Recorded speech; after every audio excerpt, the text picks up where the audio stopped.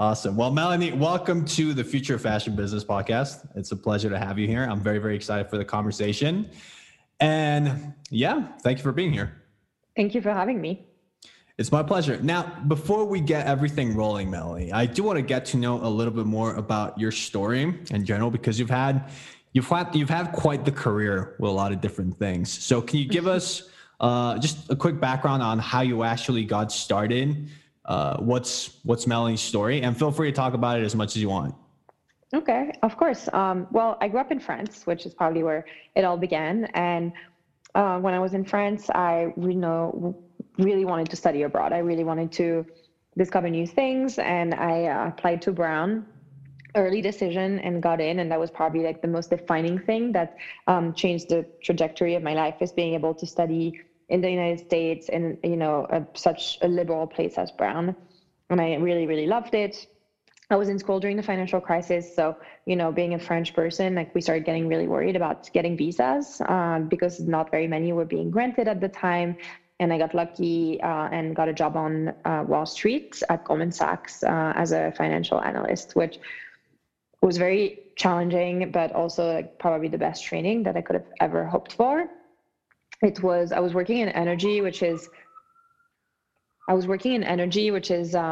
probably not where my heart lies. I'm someone who's like so sustainability focused. So working in all these oil companies was not for me in the long term, but I learned so much. And when I left, I joined a team at Ghia, which is a hospitality group in New York that really focused on bringing vegetables and bringing good food to the masses. So I stayed there for 3 years. I was really lucky to work for a CEO that allowed me to cut my teeth on the job. And then I was recruited by the team over at Glossier. They were looking to make a foray into IRL after being, very much a digitally native brand that was born on Instagram and had such a strong online community. And from there, I ended up overseeing all of the offline experiences for Glossier and the store management and new stores, and doing a lot of also like design and concept for them with their incredible creative team. Mm-hmm. And those were really, really formative years as well. I ended up also working on a really fun project, which was launching Glossier in France with a couple of teammates. And then once I left Glossier, I started consulting for a number of brands, really helping them kind of define the third dimension of their digital brand. So whether it was, working for StockX, which, also has a really strong community, doesn't hold any inventory, but, wanting to create these churches of StockX in different places, or, just doing some advisory for some hospitality work. And, throughout my time working with different clients, I just really wanted to kind of take my time to find the right thing for me, because I felt like I had been on the startup hamster wheel for a little bit, and I wanted to really find the thing that would feel like it was a bit more of a part of my identity, which I don't want to say I now regret, but I think we're definitely trying to move the other way now and take that in the other direction. And so when I had the idea for Ghia, which had really been in front of my eyes for years already, because I don't drink alcohol for no particular reason other than I don't feel good when I drink alcohol. And it's a friend of mine that said, I was complaining about how there's no good thing for me to drink that goes well with food. And he said, I think we know what you're going to be working on next. And that's kind of where it all started, early 2019. Awesome. Wow. And when it came to, let me run back, because I think there's so many different cool things that we can talk about your story. First off, the Goldman Sachs financial analyst sort of start. You said that it was a very, very productive experience from a learning curve experience. So what about working in Goldman Sachs, looking back in hindsight, which was one of the biggest benefits of working for Goldman Sachs at that particular time as well? Well, I think that, obviously we were in person, and, looking back, like, I'm so glad that the pandemic did not impact my early years, because I feel like I learned so much from just being next to people and being involved in the room when more senior people were talking and analyzing things. But, the level of quality for their clients at Goldman is really unlike anything I've ever seen before. And they've taught me like this attention to detail. I can spot an extra space, in between two words on a deck, like from 100 miles. And I think just really If the presentation is logo, if it's just a centimeter or a millimeter off center as well. Yeah, I mean, I'm crazy, like, but I think that's something that I'm really grateful for. And also just being able to look, at a P&L for a company and understand it, and having these numbers be a tool without being like a defining of my entire career. It's just like something that you add to your toolkit. Awesome. And when you finished working at Goldman Sachs, what opportunity presented this, or what motivated you to change industry completely? Was it just an opportunity that just presented itself to you? You were like, oh, whatever, I'll just try it out. Was it something that you always to do? Was it that you didn't quite find yourself being in the banking industry long term? Like what was the first thing that happened to you that made that first change? Yeah, well, first of all, I think I did not like the industry. Not the finance industry. I think if I had worked in a maybe more tangible industry, I could have maybe stayed, because I liked finance, and I think it came, I don't want to say easy, because nothing at Goldman was easy, but I understood it, and I felt like I really appreciated the work. But I just really didn't like energy, and I saw no potential long-term career for it, for me in it. And so I wanted to switch and maybe, work in consumer, or work in food, or work in an industry that maybe was more tangible and I could understand better. So that was kind of, that was the main part of it. Obviously, the lifestyle was like extremely challenging. We worked really late every night, every weekend.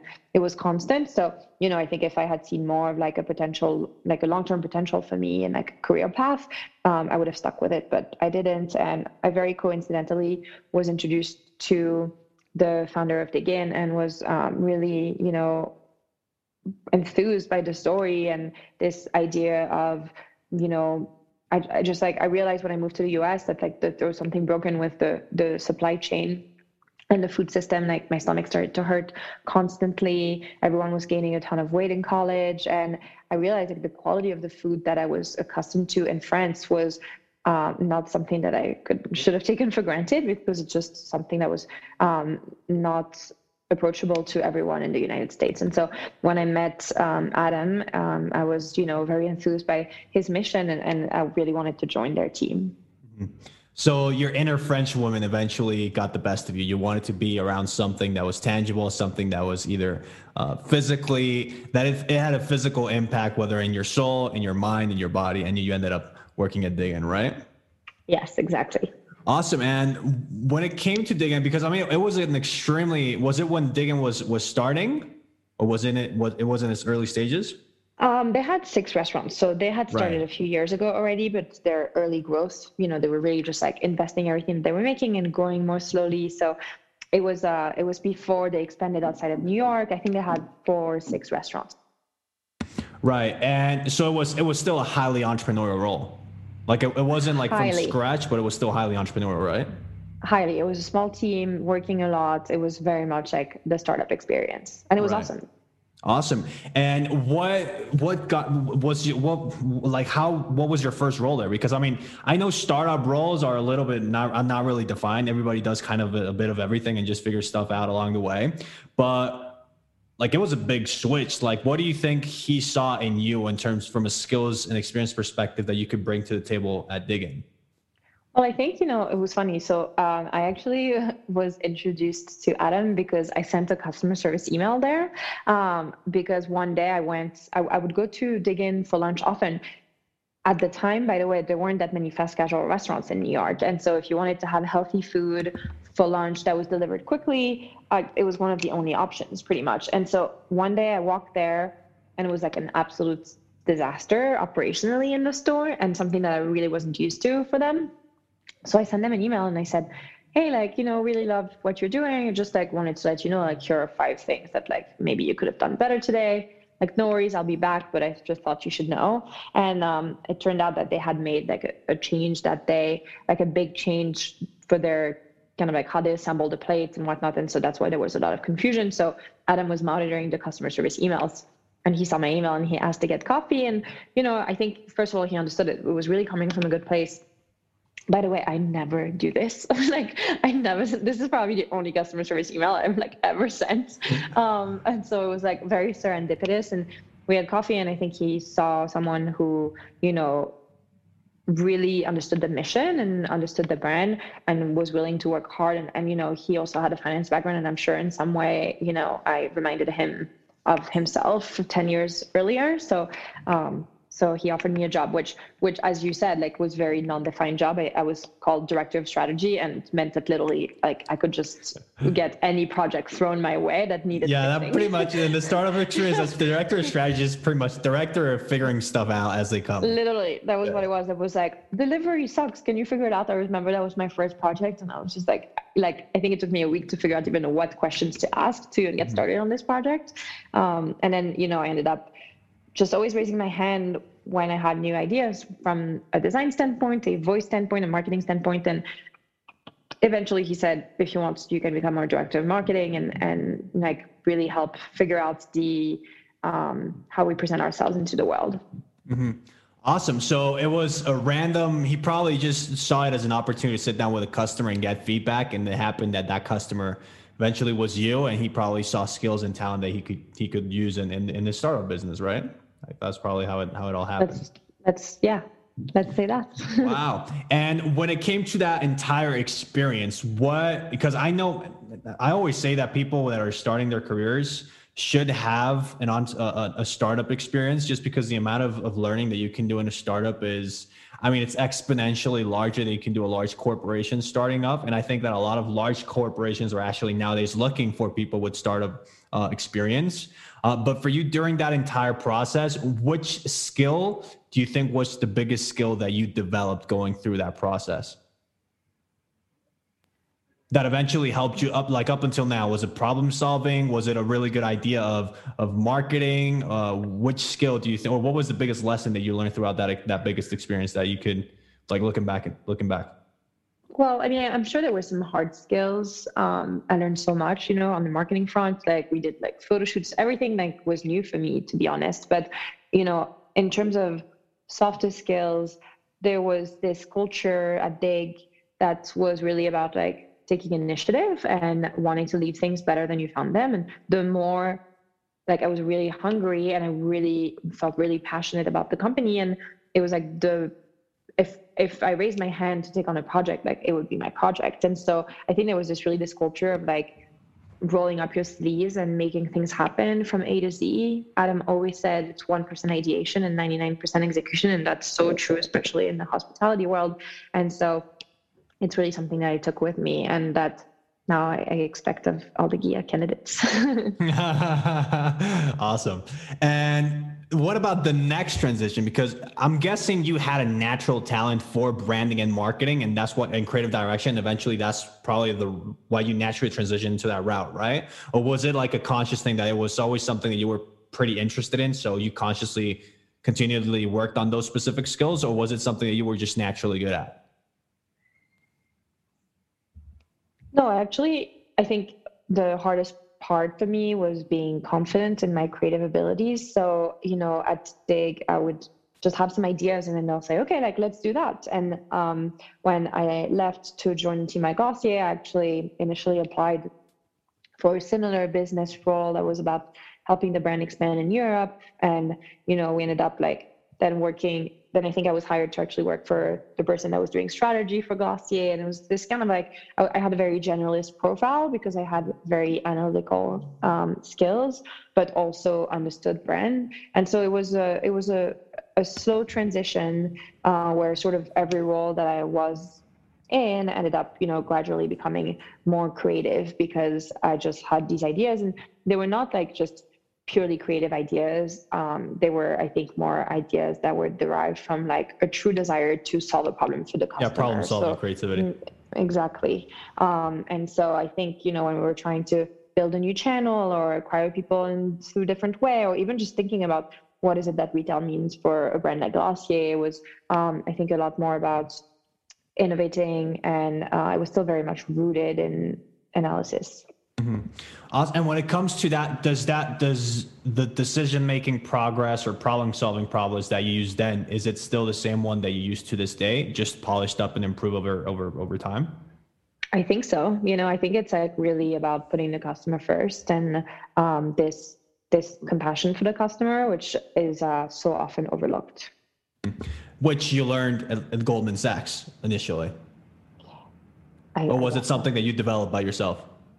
Well, I think there's like maybe a level of like thoughtfulness in all the brands that I've worked with, and in the way that I approach, a brand to customer relation that I'm assuming was maybe taught to me, younger.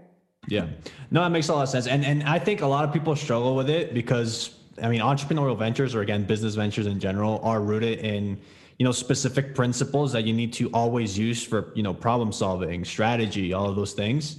And a lot of people never really understand them or don't have them. And so for you, as you said, your biggest principle that you've used throughout your career for decision making, whether it be personally, business wise, has always been focusing on the customer. Yeah, exactly. Okay. And is there any other principle that you use for decision making, or that's pretty much the biggest and most important one? I think that is the overarching principle for sure. Awesome. Yeah, and then probably things come like community, exactly, people working here. Yeah. Okay. Awesome. But it's all about maximizing that customer experience. That's, from there you have better retention, you have better brand affinity, you have like better, dissemination of brand principles. You have just everything flows from there. It's like the level of care. Yeah, no, that makes a lot of sense. And when you transitioned then into Glossier, how was that transition? Was Glossier, because it was 2017, so Glossier, it was still early stage in Glossier's sort of startup process still, right? Yeah, I think it was actually 2016. So they were still very early, and I had been speaking to them for a while, but it was like a brand new world. I mean, Glossier was like the hot startup downtown. Their aesthetic was incredible. Like, it was like a brand that everyone wanted to have a piece of, and being able to help like build it was so incredible. I remember thinking we had so many more means and resources than the big startup. It's like, it was a well-funded VC backed company, and obviously like better margins than food. And so I came and I was like, wow, the creative team is 10 people. I had been doing everything with a very small team before, and so the creative team was so many people. We had and it was really this desire to do things differently and to do things beautifully, and so it was thrilling. Mm-hmm. And the working environment, was it also still entrepreneurial? Yeah, actually, was it more executive? It was still very entrepreneurial, which was amazing because I think we were maybe 80 when I joined there. Maybe a little bit less, maybe a little bit more, but it was super collaborative and very flat. I would say everyone's ideas were heard, and Emily was really involved in all pieces that were customer facing, and I mean I believe she still is, and so it was definitely extremely entrepreneurial still, which is the goals, for like, now we are 7 people with Ghia, which is super small, but I want to retain that. Mm-hmm. That's so special. That culture. Well, I mean, it's funny because that's what the biggest companies are trying to do now, right? They're trying to bring that culture back because they understand how proactive it is for their business over the long term. And I think it was also probably very productive for you, right? From a development perspective, because it wasn't such a, like, it was perfect.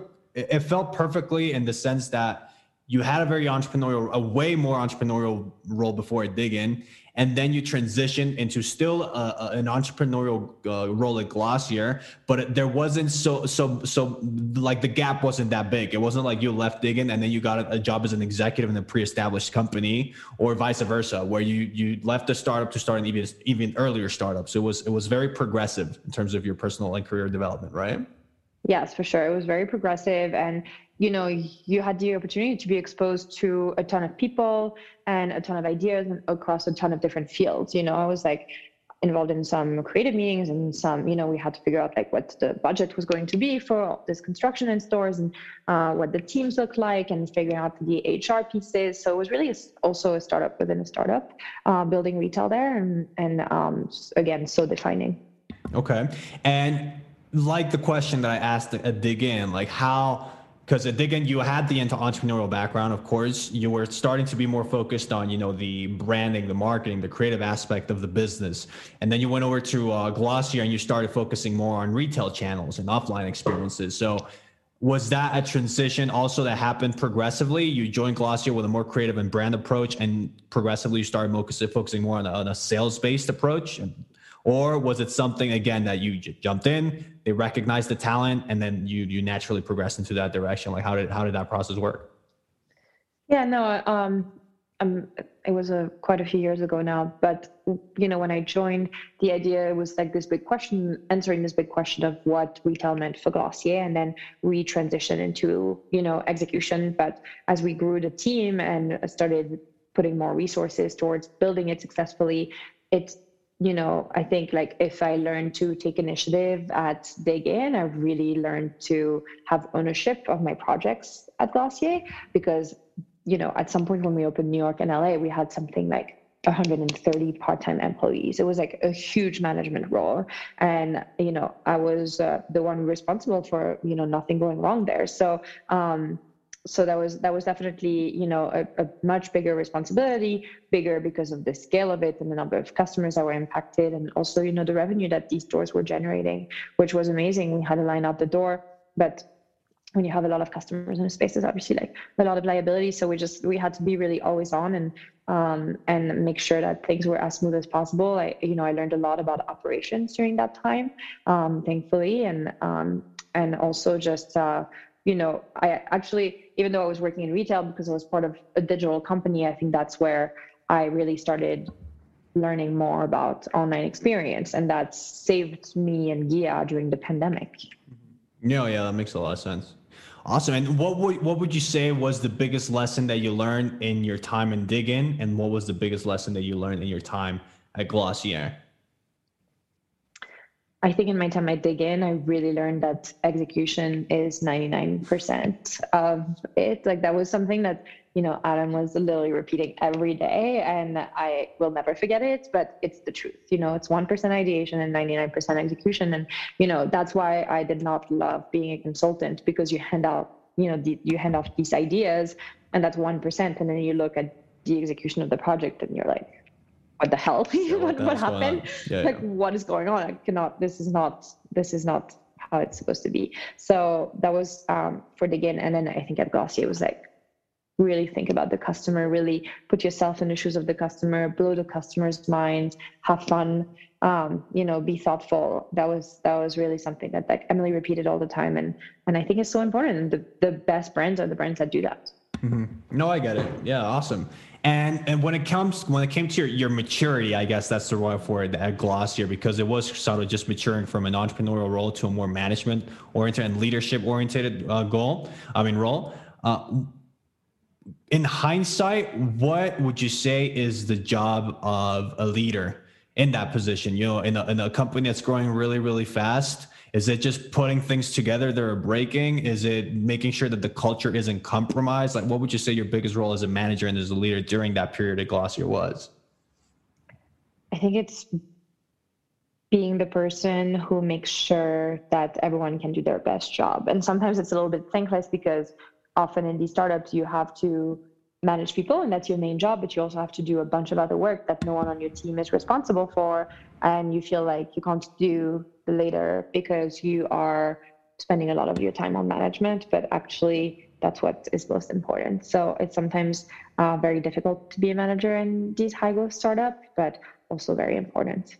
And the ones that are good managers, like my life has been impacted by a number of good managers, and, I am so grateful for them and also admire them. Oh, that makes a lot of sense. Awesome. And what about the biggest mistakes that you made during your time at Dig In, and then your biggest mistakes that you did in Glossier? It could be personal. You don't have to go professional mistakes, because maybe they don't even know about them. But what would you think those are? Well, honestly, I think the biggest mistake is that I was taking things very personally, because I was in my early 20s and I was really wanting to prove myself and, defining myself a lot through the work that I was doing. And I think I burned myself out on both counts. And it's something that I'm trying not to do again because, now it's like there's no escaping, there's no leaving my job and taking a break. And I think really separating myself and the validation of, my work is so important. And I think that's something that maybe comes a little bit later in life, but the lesson was the same. Mm-hmm. Awesome. And from as you said, just burning yourself out and working all the time. Have you always had that natural flaw of just being highly disciplined and consistent, and yet other aspects of your life falling through? Maybe personal relationships, maybe just fulfillment, hobbies, because it is a very common problem, right? That people never talk about. If you are going, because I think your career has developed extremely quickly and productively. I mean, you're older than me, but what I've seen is that people have the same career development that you've had because how old are you? 30? Yes. I mean, people have had the same career development that you'd have, but they're 45, right? And you know this. So you've obviously worked really hard through the entire process, and you've done things really, really right in terms of you've progressively worked at very challenging environments, but doing that comes at a cost, right? Like it's not a free lunch. Life isn't. So in your personal scenario, going through that process, what was some of the most difficult aspects of that aspect of maybe just being burnt out, feeling depressed, feeling that like your social life, your love life was kind of left in shambles? Like for you, what kind of sacrifices did you have to make? Or For sure. I mean, because it's very difficult, right? It takes years to find that sweet spot in order for you to continue having that. And yet, finding that balance takes a long time. So for you, that's all right. So for you, what would you say? Well, like what mistakes, what problems, what challenges did you have going through that process? For sure. I mean, I think, it sounds worse than it is, but it's like, I'm a nerd, I'm a neurotic nerd, and I really wanted to get everything right. And I think that, maybe overlooking health and, hobbies and, activities, and not valuing time that is not kind of productive per se was the biggest mistake of my 20s. And something that I'm also working on course correcting. I think I've definitely, like, in the past few years, found a better balance, and it's something that I want to keep going. And I also want to build into the culture of Ghia. I think we're also seeing culturally people value, downtime more than we used to 10 years ago, when we were like sort of trying to compete against ourselves and against, our MacBook Air. So hopefully that's a good learning for not just me, but a lot of people. Awesome. Now jumping through to the actual entrepreneur, hands to the ground entrepreneurial experience with Ghia. How did everything start? Did you always have this desire to start an entrepreneurial venture by yourself ever since you were starting your career, or was it something that progressively, it was just the next step for you?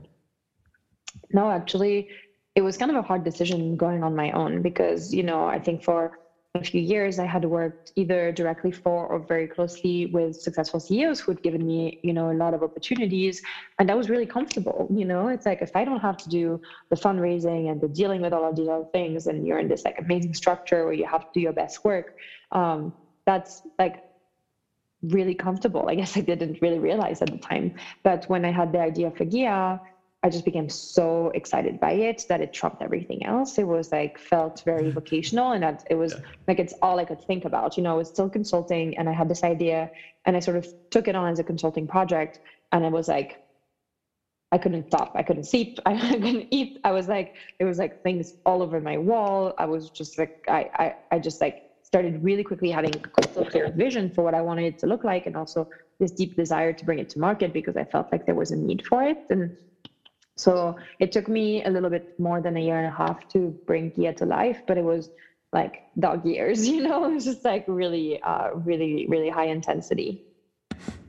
Awesome. I do want to talk about that first year and a half for sure. But before we do that, when it comes to because it's, what would you say is the hardest thing about making that jump of, being a consultant or working for somebody else to just actually being completely entrepreneurial?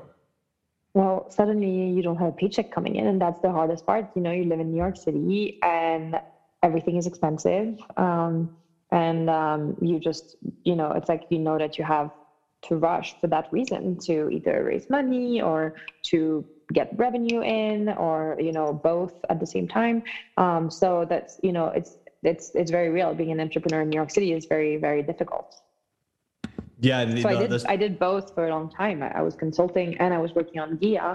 And then I started phasing out some projects and only keeping a few to pay the bills. But it was really challenging. right. And just the levels of responsibility, right? Because even like, for example, when you started Dig In, like the company was already there. I think people tend to have this idea that getting a company is something that I don't want to say easy, because people talk about this all the time, but just getting something to work, like being able to hire 5 people, is probably I mean, based on my entrepreneurial experience, has been the most difficult part of the entire process for me. Like just getting the first $5,000 in was, I mean, and people don't really expect that, right? But did you have a very similar experience? For sure. I mean, we're I guess we're 7 people this week, but we were 5 of last week, and so that's it was like 3 years later. It's and we also launched at the worst possible time, so we were ready for a launch, and then we had to completely pivot because of the pandemic. We were supposed to launch on April 1st, 2020, in restaurants only, with an IRL only launch, which was just not ideal. And so it was hurdle after hurdle. So once we launched, and I think we made like around $10,000 on our first day online. It was like crazy. We were like, we had one product, by the way, just the bottle. And we were shipping it ourselves. We had rented a restaurant that was shut down, and we were packing the boxes and writing notes for customers as they were shipping out. Wow. And when it came to the idea for Ghia, how did that come up? Was it based on market research? Was it just something that you always wanted to do? Because you said now there's been kind of a personal, like a conflict between what it originally started out for and what you personally stand out for. But at the very beginning, how did you get the idea for Ghia? No, I think what I meant when I said that is that I think I just need to separate my personal life from my Ghia life a little bit, because Right, it's just so all encompassing. But actually, the idea for Ghia, it was born out of a personal desire to make entertaining more inclusive. I haven't been drinking for a few years for a few reasons. It was like, when I moved to the US, as I said, I started having these stomach pains, and then I was always trying to cut things out to see how I'd feel, and I realized, wow, alcohol is not the trigger, but I just generally feel so much better when I don't drink. I feel less anxious, I have so much more energy. I always tell people that not drinking, I feel like I operate at 100%, whereas before I was operating at 7%. Like I don't have the morning fog, and so many reasons. And so it had been in front of my eyes the whole time, because I have been complaining about how there's nothing for me to drink for years, like actual years, way before, the very first, well-known non-alc brand Seedlip launched. It was like, and it was just, I just never thought that I would have my own company, that I would do something like this. And then one day it just came to me, and then I started looking at their market research, but it was still a very nascent category. So you had the white papers from Diageo, but of course they were incubating the brand, and they were also writing the research for it. So it's like, we just kind of had the case study of the UK, because there's a few brands there that are successful, but there wasn't very much. And so you kind of had to take a chance and believe that if you created the supply, then the demand would come. Wow. So that belief was the one thing that pushed you forward. That's risky. I mean, well, not risky, but that is emotionally challenging, especially, Right. Because it's man, I can relate. I can relate with stuff like that. And especially because, people believe that entrepreneurs are these like super solid, emotional figures with like no anxiety, confidence, no fears whatsoever. But that is usually not the case. There's a lot of, as you said, highly, highly neurotic people that just have like this vision that they want to pursue. And the entrepreneurial for people like the entrepreneurial people process for people like that is extremely emotionally challenging, because a lot of it is that it's just continuous uncertainty. For sure. I mean, I think we write in all of our job descriptions, like you have to be excited by ambiguity, because it's just like being an entrepreneur is emotionally challenging. And launching a product that you sell to restaurants in the pandemic has been emotionally challenging. It's just been one thing after the other. So, I thought I was made of steel, and I'm not, but I'm still here. So that's what matters. Wow. And when it came to the financial, like the startup financials, did you get investment? Was it self-funded? Did you just save up a lot of money when you were working as a consultant, as an executive, and then just used it all on this project, both in the business and in just surviving along the process? Like, how did you manage finances? A little bit of everything except for the saving a lot of money parts. So I had, when I was consulting, I started funding the business myself. I hired one person to consult for me, and then who later ended up becoming our COO. Actually, he's still with us today. He's wonderful. Shout out Henry. And then also a formulator, a food scientist, to help me, because I sort of knew what I wanted. I wanted Ghia to taste like an Italian Amaro. I was a Campari soda girl before. I loved that true aperitif, but I felt like it was just always too sweet, really unhealthy. There was no transparency around the ingredients. And so I wanted to take this idea of like really honoring the seasons and honoring the ingredients, and especially the ingredients that came from where I'm from, like the south of France, with, something that tastes like summer. And so he really helped me do that. It's very difficult to create a formula that is stable when you have really high quality extracts like we do, because they can sometimes interact with each other and you don't have booze to preserve it. So I had to kind of bring in professional help, and he's super great, and we still work with him today. So that was the very first step. And then 9 or 10 months later, towards the end of 2019, I ended up getting investment from friends and family for a very small friends and family round, which carried us through our launch. Yeah. Awesome. And what was the first round? 20 to 50,000, I'm guessing, or even less? No, it was more, but we can't disclose that. All right. That's okay. Now when it comes to, so you were consulting, and then on the side, you were consistently developing the business, right? Yes. So it wasn't like, I'm going to stop consulting and I'm going to focus entirely on this business. Well, as project finished, I ended up not taking, I just phased them out. So because I think when I started Ghia, I had 7 clients, which was too many in the first place. And so I ended up keeping, I think, 2 for the first, year and a half. And then one, I was consulting for Sweet Green, and they've been so supportive, and they were just like a really amazing client and friends. And, one of the Sweet Green founders is one of our advisors now. So I ended up working with them through a few months into this past year. Mm-hmm. Okay, cool. And what would you say, what took you the longest? Was it starting like getting revenue, or getting the product right? Because here's the thing about something that I'm guessing was a very big challenge for Ghia, and correct me if I'm wrong, but just getting the product to like this, there's this idea of just creating something as quickly as you can, and that barely works, and start selling it. You can't do that with drinks, right? Like you can't just have something that is not perfect and start selling it so people put it and like literally ingest it into their bodies. So how long did that process take? Like just getting the first drink to just be right?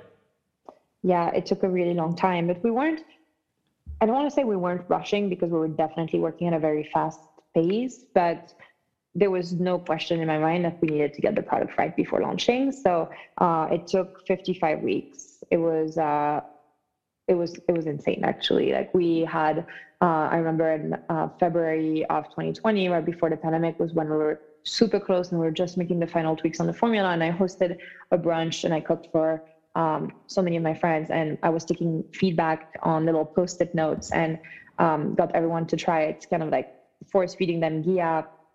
And we had like over 200 people came that day, like throughout the entire day. It was really fun. I could not stop putting frittatas in the oven to feed everyone. And I had all these notes on little Post-its that were like too bitter, not enough, citrus. And we started making recipes, and then, we were ready weeks later, pretty much, with our final round.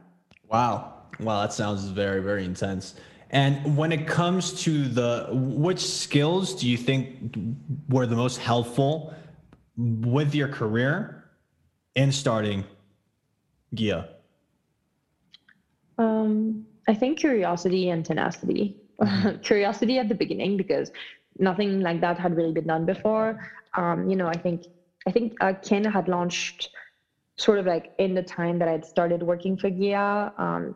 But it was very different. It was very functional beverage. It was ready to drink. So it didn't quite feel like some example of something.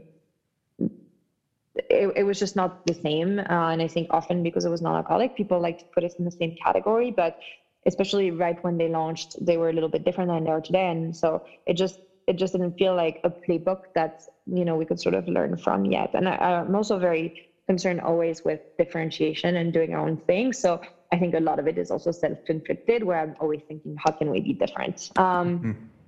And so, and then tenacity, I think it's definitely the one now, because the past few months have been trying with the COVID supply chain and in general, and I guess now Omicron and just this kind of third wave of COVID. So it just feels really never ending, but we are going to persevere.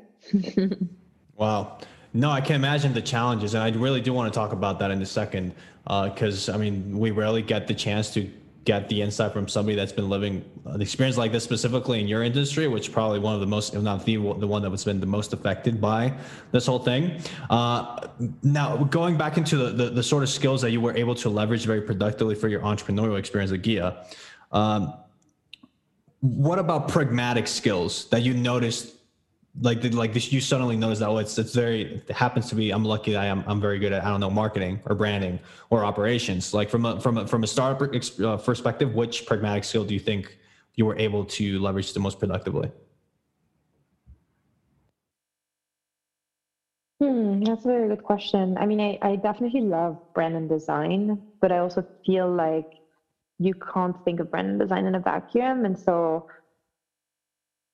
I think my forte is actually probably putting all these pieces together and being the glue. And that's it's often difficult because I want to spend all my time on brand and design, and being CEO of Ghia now, I have to delegate a lot and spend my time on all of these other things to make sure that they run smoothly. So I would say that's probably the number one focus right now. Yeah. Cause branding and design is also a long-term strategy, right? Like it's really like they're highly, highly, highly important. But it's really like, you can't expect a startup to be completely focused on branding or design unless you have, an incredible access to financial resources, right? Exactly. I mean, it's the why, it's the what, and it's the how. So it's really important. Okay. And when it came, so at the very beginning, what was your competitive advantage? Was it timing? Did you get timing right? Was it the focus that you were putting on design? Was it, I don't know, operate? What sort of competitive advantage do you think you had starting off and in this because drinks are a highly, highly competitive space. So what do you think made Ghia differently? Sorry. Well, definitely not timing. We launched at the worst possible time. That was so difficult because no one could try it, and it was like, there was no, when we launched our spritz the following year, we handed over cans of spritzes on the street and whatnot. But when we launched, everything was shut down. So I think that our brand voice carried us through a lot, because in spite of it all, we realized that our product was definitely not a necessity in the current environment, but there was this joie de vivre in the product that was really about celebrating and about, being together, even if we couldn't, that I think people really related to. And we were very thoughtful with every aspect of our packaging design to try to get as close to an in-person experience, even though it was going through FedEx, that we could. So we had a lot of word of mouth. At first it was like our friends supported us, and then they told other friends. And I think, obviously we're only a year and a half old, but we definitely wanted to be as thoughtful as possible. And it was a slow ramp up for sure. The first summer was slow, and I was worried. I mean, I'm still worried all the time, but in general, I think people say, "Oh, I've been seeing Ghia everywhere." I'm like, "That's so great, but you probably live in Brooklyn," Yeah. No, 100%. Wow. That's awesome. So it was, at the end of the day, the competitive advantage was the focus and care that you guys put into branding and design for it to feel like an experience without having the actual experience. Yeah. Okay. And how much, like, from a marketing perspective, again, it was all word of mouth from the get-go, right? No advertising, no influencer marketing, no fancy stuff, just getting the product right and getting the right people on the product. Our marketing strategy when we launched was send a newsletter to all the people that randomly had signed up on our site, which was maybe 300 people, and then post on Instagram to like no one that followed us. I mean, I think I maybe had maybe 10,000 followers, probably less than that actually. And, Henry, my CEO, probably less than 1,000. And so it was like not exactly a ton, but we gifted a lot of the formula in development to people and asking for their opinion. And so I think a lot of people felt vested in our success and helped us reshare. So we definitely had a super strong community from the beginning that still is with us today. Awesome. So yeah, it was more investing on how can we get people to actually feel part of the community so that in the future, when the product's ready, when they're ready for long, they're already so invested into who we stand, into our product, what we stand for as a brand, that they were actually became customers, right?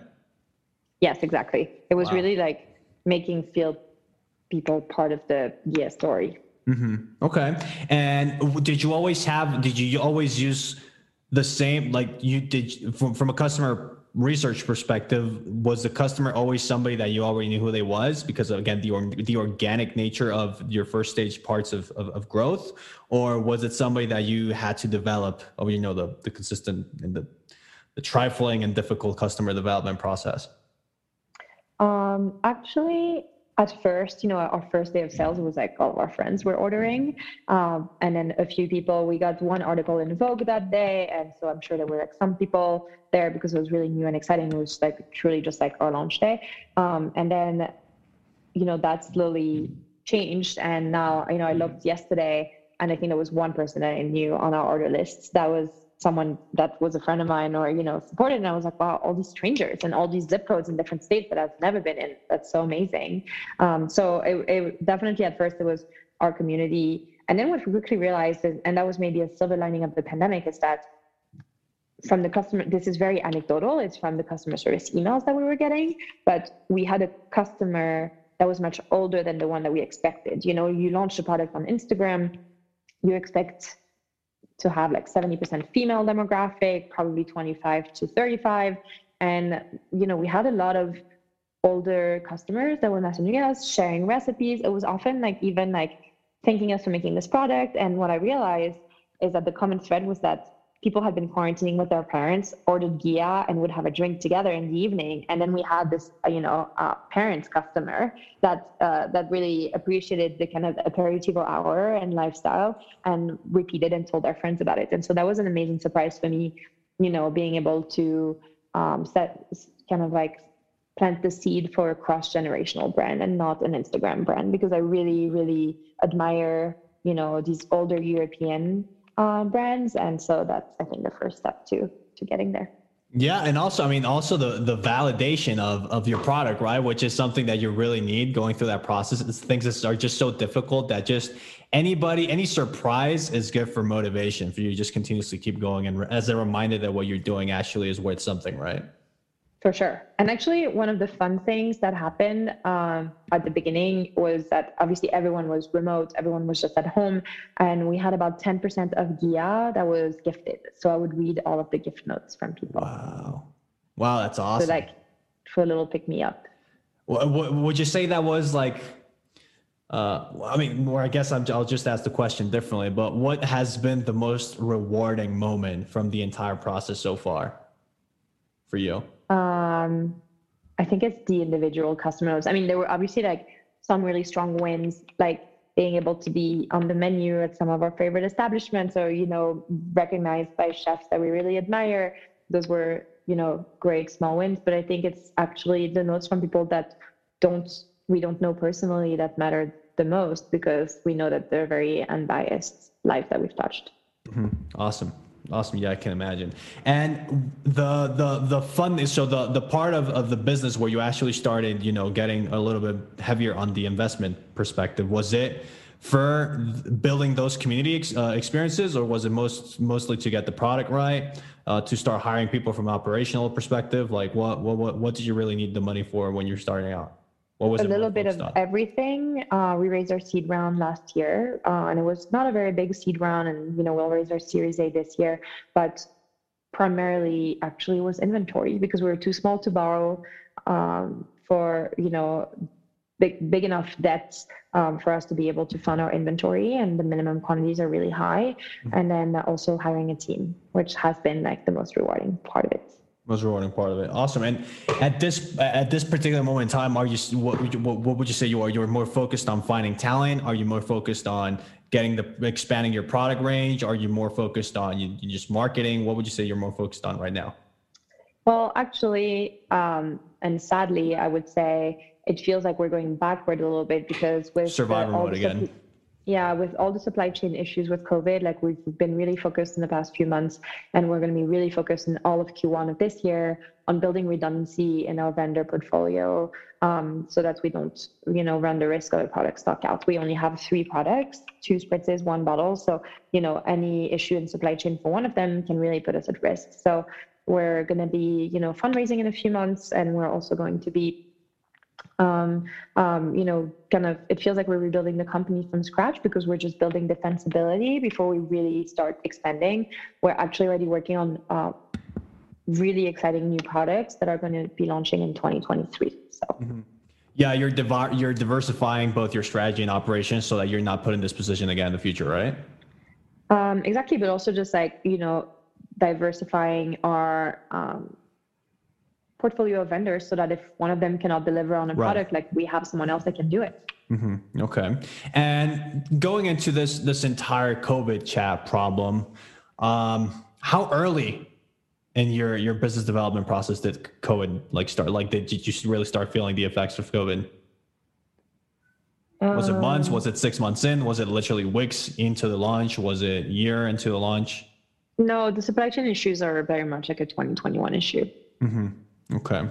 Although we did feel the effects of COVID, because all the restaurants shut down like very early before we launched. Right. So it was more sales problems from the beginning because potential prospects or vendors or clients just didn't really have the need for the product. And now it's become more of a supply chain problem, or both. Exactly. No, that's exactly what it is. Okay. And in the first year, I mean, which one has been more challenging? I'm guessing the supply chain problem or the sales problem? The past few months, it's been the supply chain problem. I think that because we pivoted to, launching online, we've actually found our customer, and our customer has found us even more. So that's been good. But beyond that, the supply chain issues, and I'm sure that's something that a lot of founders that come on your podcast can relate because they're very much industry agnostic across the board. So that's something that we'll aim to resolve, but I think it will take another 18 months. Right. So first it was pivoting in terms of the sales strategy, and now it's pivoting in terms of the supply chain problem. Exactly. Okay. And with the sales problem, like how did you approach pivoting? Because I mean, it was pretty much, Jesus, it's such a big pivot that maybe the customer might have changed completely, right? Or was it always the same customer? It was just about testing different channels out. Well, we're selling a beverage that is meant to make gathering more inclusive. So for us, it was really natural, especially given my work experience, to want to change. We always say our mission is to change the way we drink, gather, and think. And so we wanted people to be able to have a positive association between Ghia and, like an evening out. And so it would be like proving them that you could go out and not drink and have a great time. And so for us, there was like, we had partnered with all these chefs, and we wanted to have like the friends and family launch where you could order Ghia on the menu for a limited period of time, send us feedback, and before our big kind of launch where we would basically test this channel. But we were never meant to sell only in restaurants, but we wanted to introduce the product through the hands of the people that made the food that goes with it, because so much of Ghia is actually making a beverage that will honor the food that it's supposed to go with, as opposed to like giving you like a juice-based mocktail that's just going to cut your appetite before you even get to the appetizer. Mm-hmm. And so when we pivoted, we didn't have a choice. It was like restaurants were shut down. Like restaurants did not know if they were going to survive. We did not know if there would be restaurants. Like when we were coming out of this, we had no idea how long it would take. It was literally like, April 2020. And so some of our investors said you should pause. And I'm so happy that we didn't listen to them, because we would probably still be on pause today. And we just kind of just went for it and launched online. So we developed the packaging as quickly as we could. Thankfully, at this time, it was faster to develop packaging than it is today. And we built a website really scrappily. Our friend Simon developed it. He designed and developed it, and like we wrote all the copy for it ourselves. Like we did everything ourselves. It was like the copy on the box, behind the label, the everything. And then when we launched, I think it probably looked a little crafty and homemade, but like our photography was really beautiful, because we worked with Nacho Alegre, who was like, we can't really work because photo shoots are all canceled, but my studio is downstairs and I have a full team that would love to work on this. And so the hardest part was figuring out how to get Ghia to his studio, because like there were less flights going to Spain from the US. And once we did, like we sort of did this like crazy Zoom photo shoot, and it turned out so nice. And I think people really saw how much effort we'd put into it. So that was the good part. Awesome. And how many, when it came to your like the testing periods for new customer segments, or in this case, the new channel, the new online channel, or the sort of influencer marketing, quote unquote, approach that you had, how did you approach the test? Because let me think about how to say this question correctly. When you have such a short and fast deadline for your product, I mean, it was literally a one day after the other, everything changed. How did you approach testing new strategies and which one worked? Because, testing what works and what doesn't takes a lot of time, especially if you're testing new channels. Was the first thing that you did it work? Or did you have to really quickly test things out, iterate again? I think we're constantly testing things out. I think when we launched, we weren't even thinking about it in terms of different cohorts of customers. We were just putting our product out in the world. And, because it's not like a lot of people think that our customer is a customer who doesn't drink. We have people that say, oh, it's great if you're pregnant, or it's great if you're sober. And it's like 80% of our customer is a customer who identifies as a drinker and maybe is just trying to moderate. Right. No, I get that, but I meant more from a maybe marketing strategy perspective. For example, I understand that from a customer perspective, there wasn't really a lot of testing or iterating that you had to do because you got that right at the very beginning. But from for example, sales channel perspective, I mean, you had to figure so many things out so quickly that, I mean, how did you know if you should start focusing on advertising from the get-go, maybe social media advertising, Facebook advertising, Instagram advertising, email lists? Like, how did you know what to prioritize on when you were going through such a quick pivot? I mean, first it was like, can people buy it? So it was like the site. And then beyond that, we did a little bit of ads, but at the very beginning, it was so little. It was like, I was just uploading stuff to, Facebook and Instagram, not knowing anything. And then, from there, we started just learning and adding to it, but we didn't launch emails that were well designed until like 6 months later, and we didn't launch when we had our friend Haley started to come in and help us with emails. And so it was just like, it's been definitely like a transition, and we're still learning today, because a lot of people will know in the summer of 2021, like Facebook and Instagram with the iOS 14 update really started working less well. And so we had to learn and diversify into new channels. We did our first out-of-home advertisements in December on the streets of New York and LA. We're going to be doing our first podcasts in 2 weeks. So it's a lot of small things compounding and working together is what I realized. And so, we just learn and we iterate. We're constantly iterating. Right. Awesome. And the only way you can do that, or the way that you're able to do that, is with a good team, right?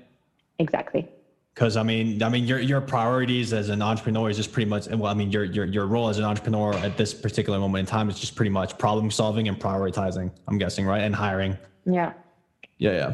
Okay. Wow. And here's what I loved about the conversation so far. I think that you can get the sense of both worlds quite clearly. You can get the sense of what progressing through a corporate sphere feels like and looks like. Like it's very progressive. Yes, there's challenges, there's big learning curves. But when you start diving into entrepreneurial roles, I mean, everything just changes completely because it really all comes, it's an emotional challenge. People think that it's something that you have to be technically prepared for. Like you have to understand business, you have to understand sales, you have to have this skill set, that skill. But it really all comes down to character traits and just being able to emotionally withstand the process. Yes, exactly. Okay, awesome. And so far, and just to end the conversation on this note, because I'm based on everything that we talked about, I'm very, very interested in what you're going to say to this. It's a cheesy question, but it's a question that I ask all the time, and take as long as you want to think this through. Based on everything that you've gone so far, what would be the best, and I'm going to say this question in two parts. What would be the best piece of personal advice that you'd give yourself and why? And what would be the best piece of business advice that you'd give yourself and why? Okay, give me a minute.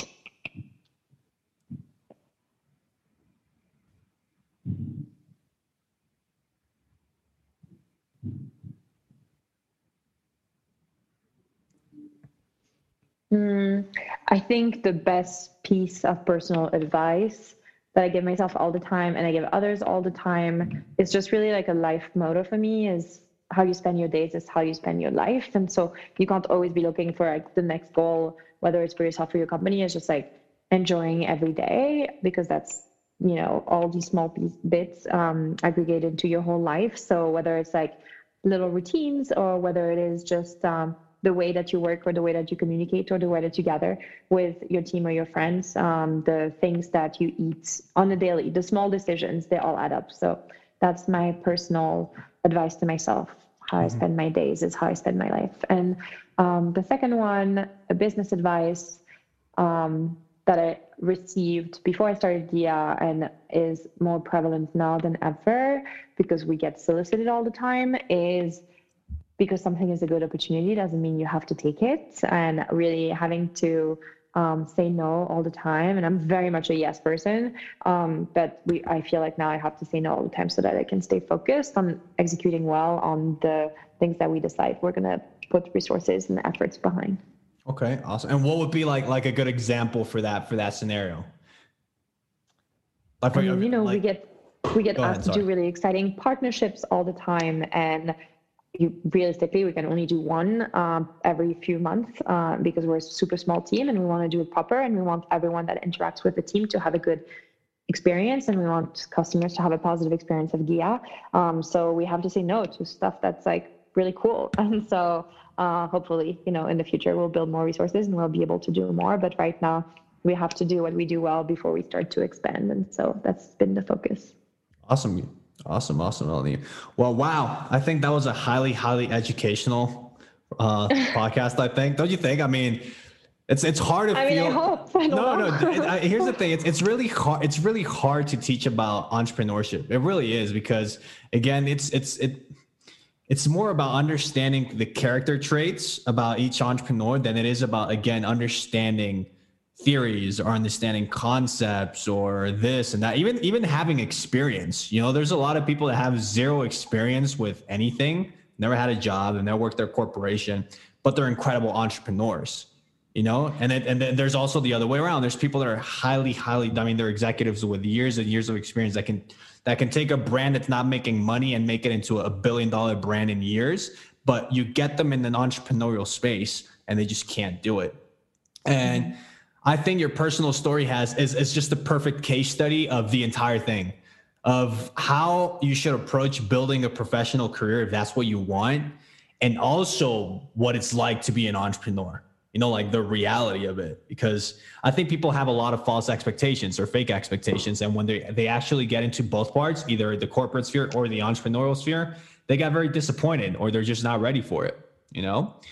So, no, I think it was an incredible episode, Melanie. I can't thank you enough for being here, especially now that you said that you have to say no to a lot of things. I'm glad you said yes to this podcast. Thank you. Thank you so much. It was so nice to meet you. And thank you so much for having me.